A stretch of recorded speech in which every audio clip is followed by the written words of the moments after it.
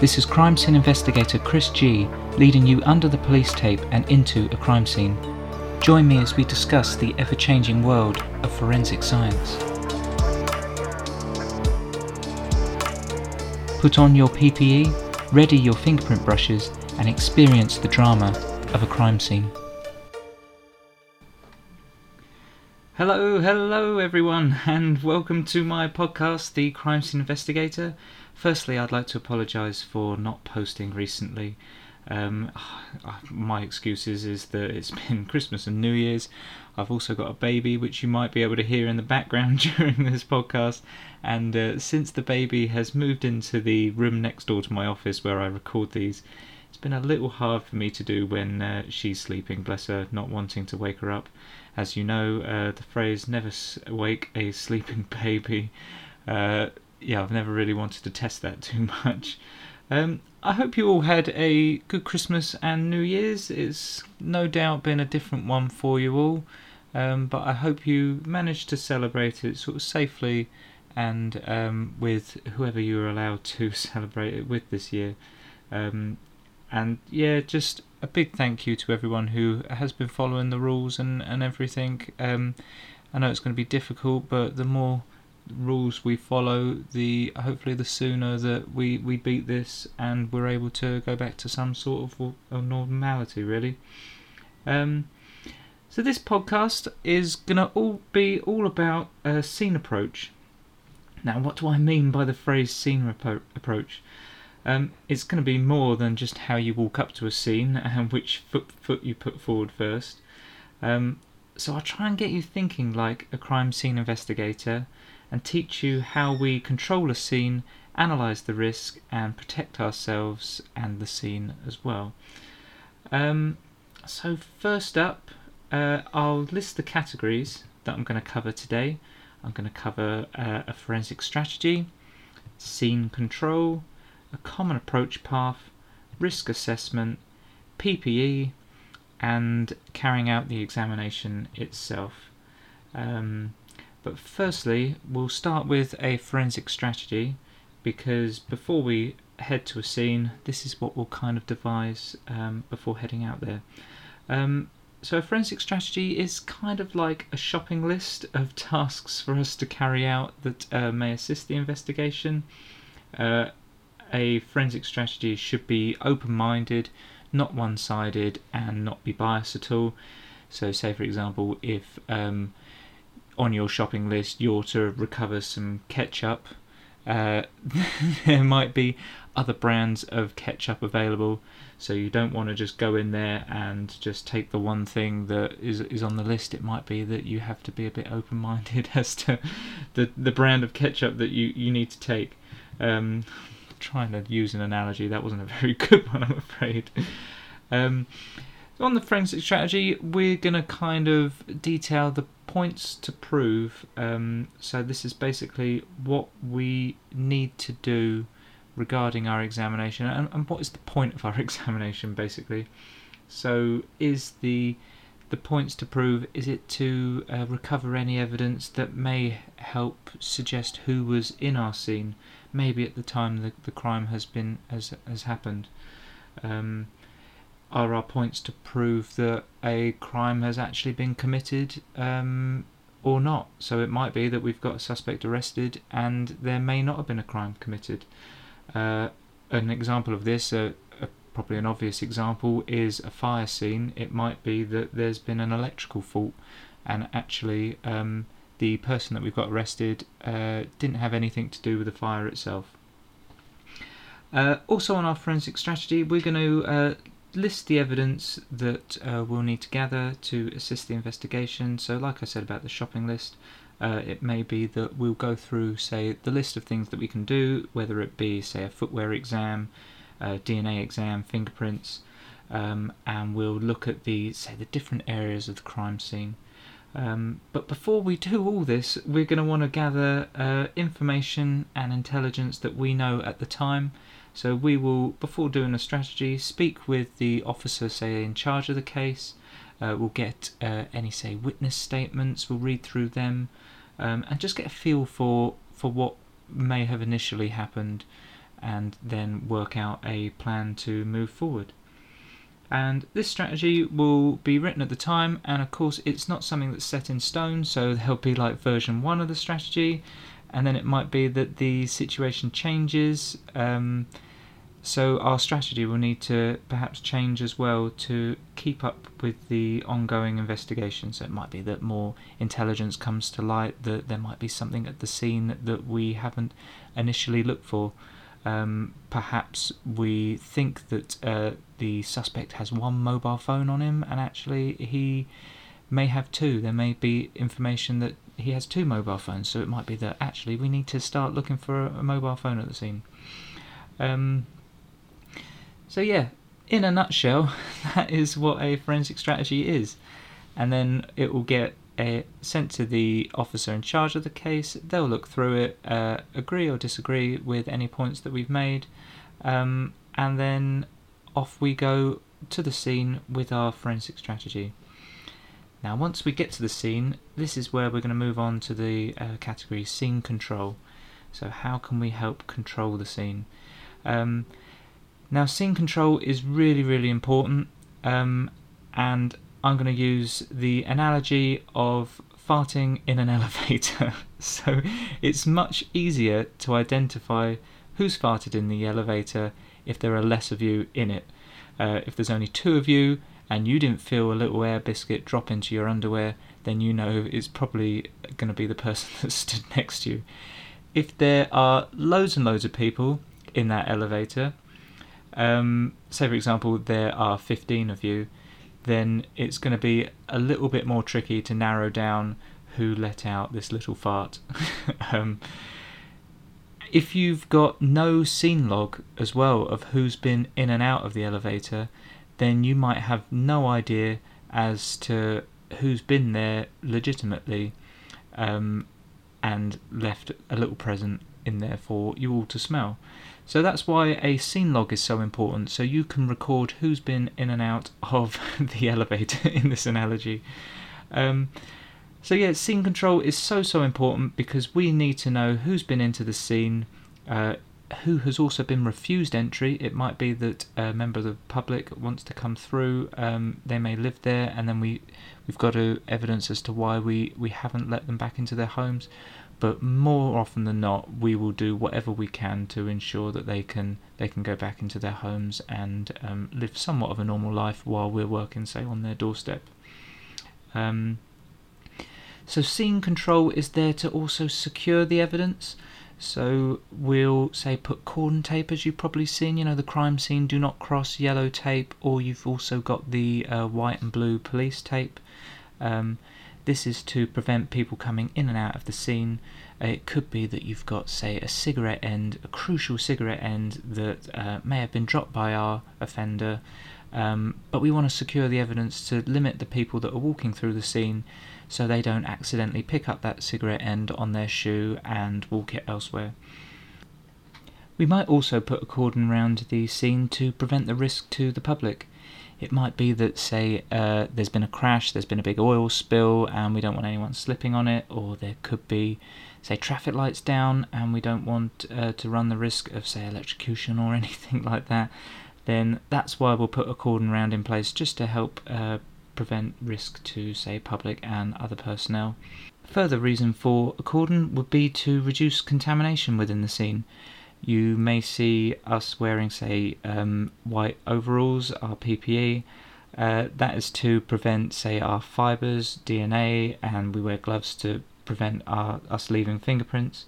And of course we don't want, say, anyone coming into contact with a crime scene after it's happened, leaving, say, behind their skin cells that, say, easily shed off, or fibres that may have been from your clothing. So yeah, we'll pop a cordon in place to reduce, say, contamination from, say, members of the public or police personnel that aren't wearing all that fancy PPE. That thanks to the coronavirus, everyone knows what PPE is now. We also want to protect the scene from the press as well. The reason for doing this isn't because we want to be secretive all the time, or we want to be obstructive to the press, but it's more to respect the family, and obviously we'll put out a press release as to what's happened, but before we release any key details, we may speak with the family beforehand, and we wouldn't really want the press to be, say, taking pictures of anything that the family would not want them to. However, another reason why we don't want to release too many details to the press initially would be to help provide a fair trial at court.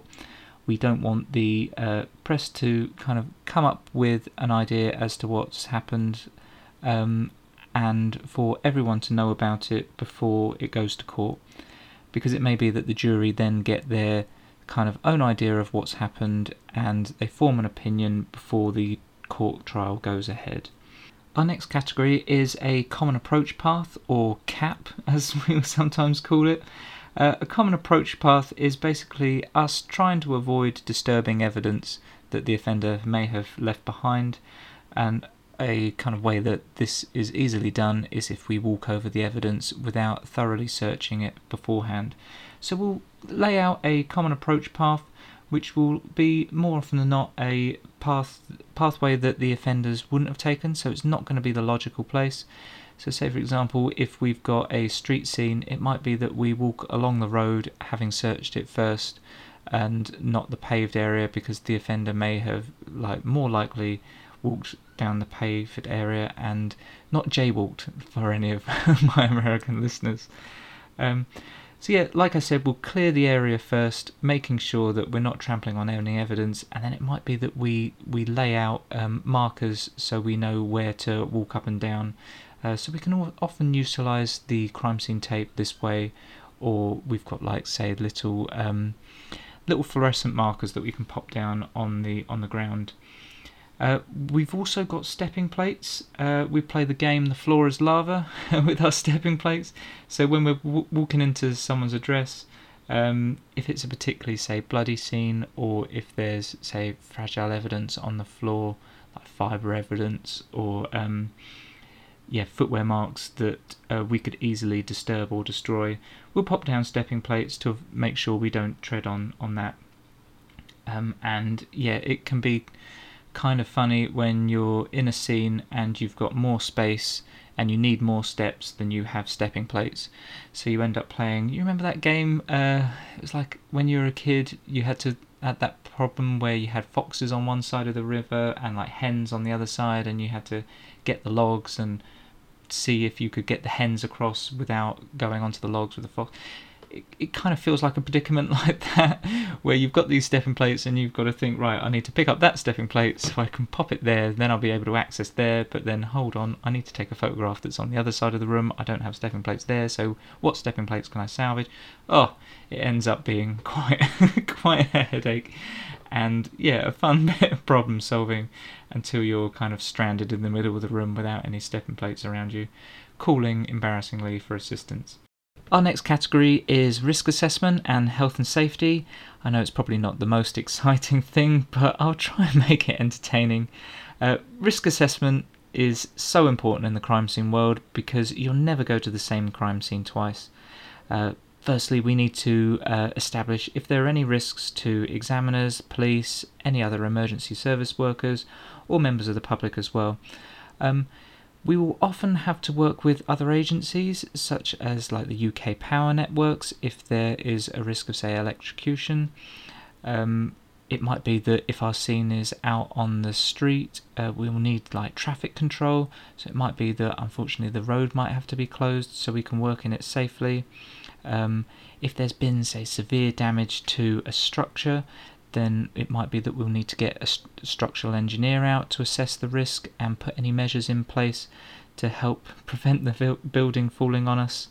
There might be an asbestos risk if, say, the fabric of the building has been disturbed, in which case we'd either have to look to get the asbestos removed out of the scene or wear very strict PPE guidelines. It might be that we need to get wildlife control in, or say a dog handler if we've got, say, a vicious dog at the scene. And also one of the most common ones is weather conditions. So if we know that it's about to downpour, we'll need to get a tent out to help prevent the weather from washing away any key evidence. So that kind of in a nutshell is our basic kind of risk assessment that we'll do. And of course a risk assessment is ever changing, so it's not just you do it once and then it's over. You are constantly having to do a risk assessment, which we refer to as a dynamic risk assessment. It's something that never ceases, and of course when you see a hazard you've got to yell out and tell everyone. Next category is PPE, and as I said before, PPE, thanks to the coronavirus, everyone knows what it is now. PPE stands for Personal Protective Equipment. And we'll wear PPE relevant to the crime. So I'm not going to turn up to, say, someone's burglary in a full scene suit, mask, gloves. Well, in this case at the moment, I will wear a mask into someone's house because of COVID-19. However, I'm not going to go in my complete bunny suit because that would sure get the neighbours talking and twitching at the curtains. However, I'm going to wear all that at a very severe scene, because then I might run the risk of disturbing any real fragile evidence and leaving behind fragile evidence from myself that has nothing to do with the case. PPE can often change, like regarding the crime as well. If I've got, say, a acid attack, or if I'm in a burnt out building, I'm going to have to wear a hard hat. With acid attacks, I'm going to wear some goggles and some special kind of gloves that go up all the way to the elbow. And it's not just, say, PPE on us that we're going to need to do. We're going to need to clean down our equipment before we go in there to ensure that we're not, say, cross-contaminating anything indirectly that may be on our equipment. And we're going to provide a sterile working area. So we have like ground sheets. They're like plastic sheets that we pop down that we can work on, that are brand new ground sheets each time. They get thrown away per examination. And yeah, it just creates a nice little working area for us, and we know that nothing has come into contact with that sheet beforehand. And once we've done all that, we've done our risk assessment, we've got our PPE on, we've got our forensic strategy, we've got our common approach path that we've done, we can then crack on with the examination itself. So we'll do a initial walkthrough first, just get a feel for the scene, see what's there, and yeah, just know what we're dealing with really. And after the initial walkthrough, we'll do our recording, and that'll be with photography, maybe even video or 360 photography.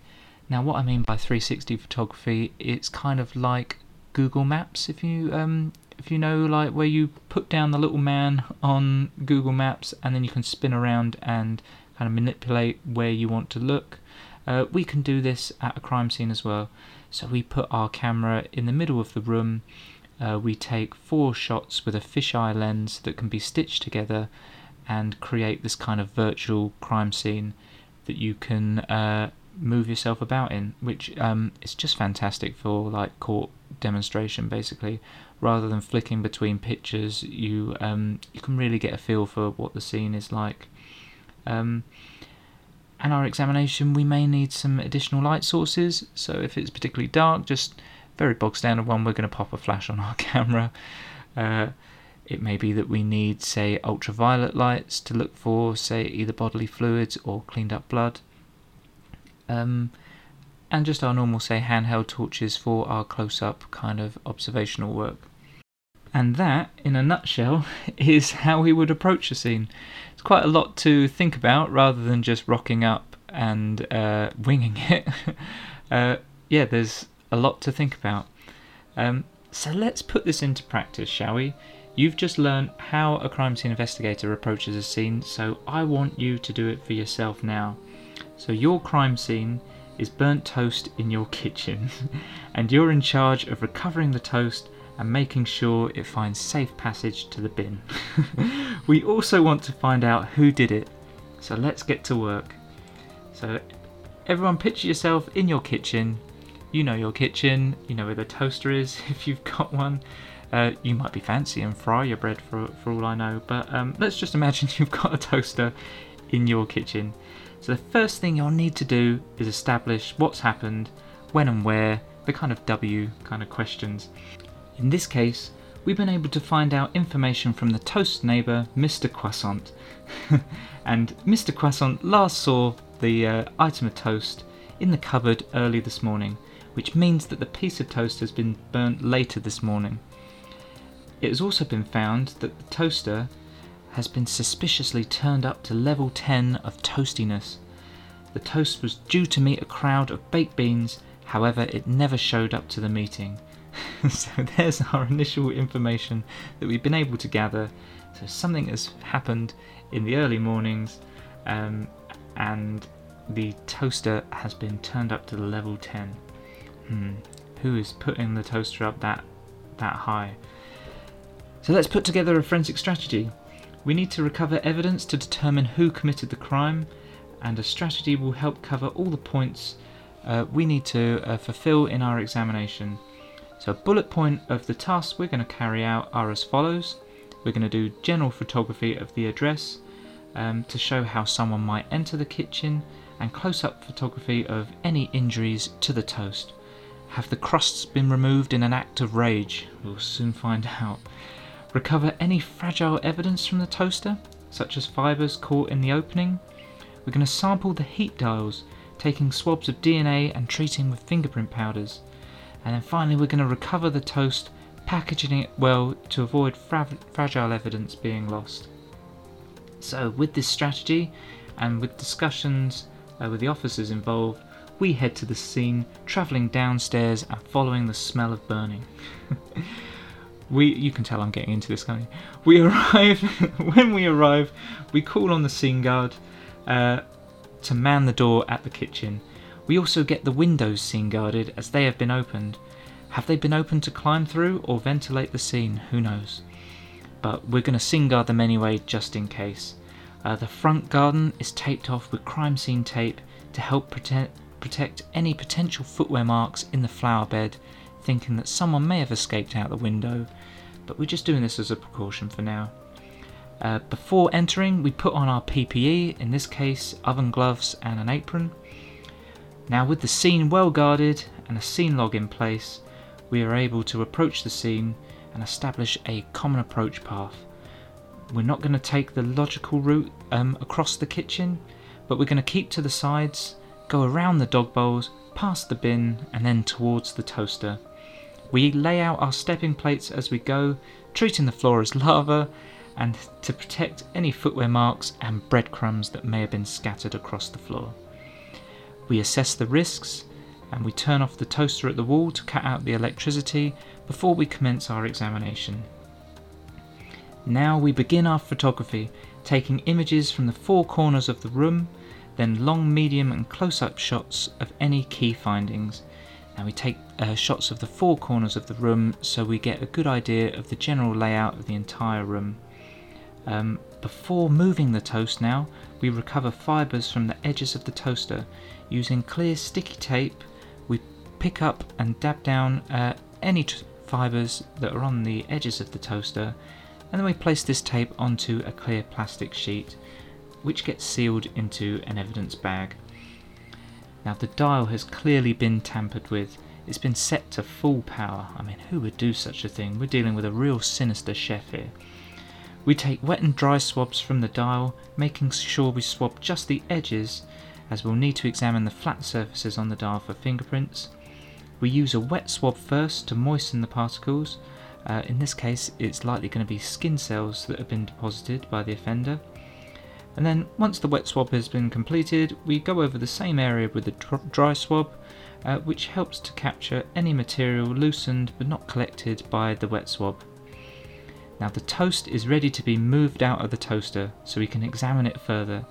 The toast has clearly been in for too long, and injury photographs are taken, placing a ruler next to the burning so the extent of the injury can be documented. The toast is then placed into a sandwich bag and taken to the bin. Once we finish, we signed out of the scene and we let the officer in charge know of our findings. We advise them of the evidence we've recovered and our observations.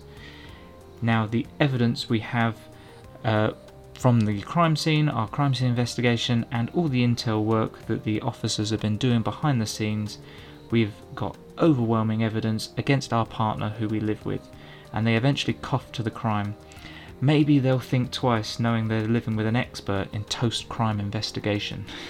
So there you have it. I've tried to put together a little scenario where you would be able to think for yourself on an everyday task that you may do and how you could approach this if it were a crime scene.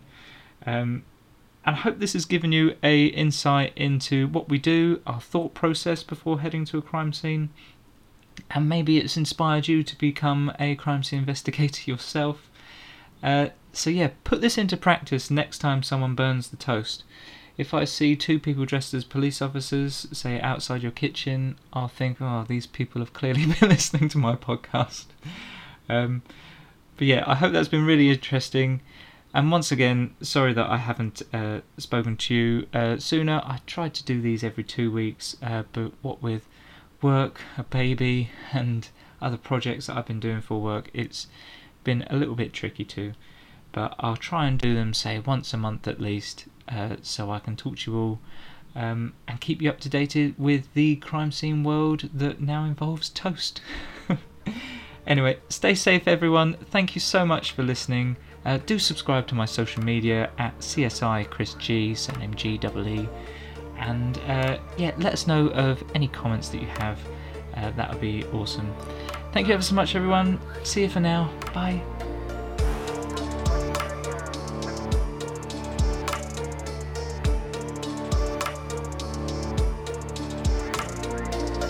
This is crime scene investigator Chris G signing off. Thank you for joining me, and I hope you enjoyed listening. Be sure to subscribe and follow my social media at CSI Chris G. Until next time, stay safe out there, and I'll see you at the next crime scene.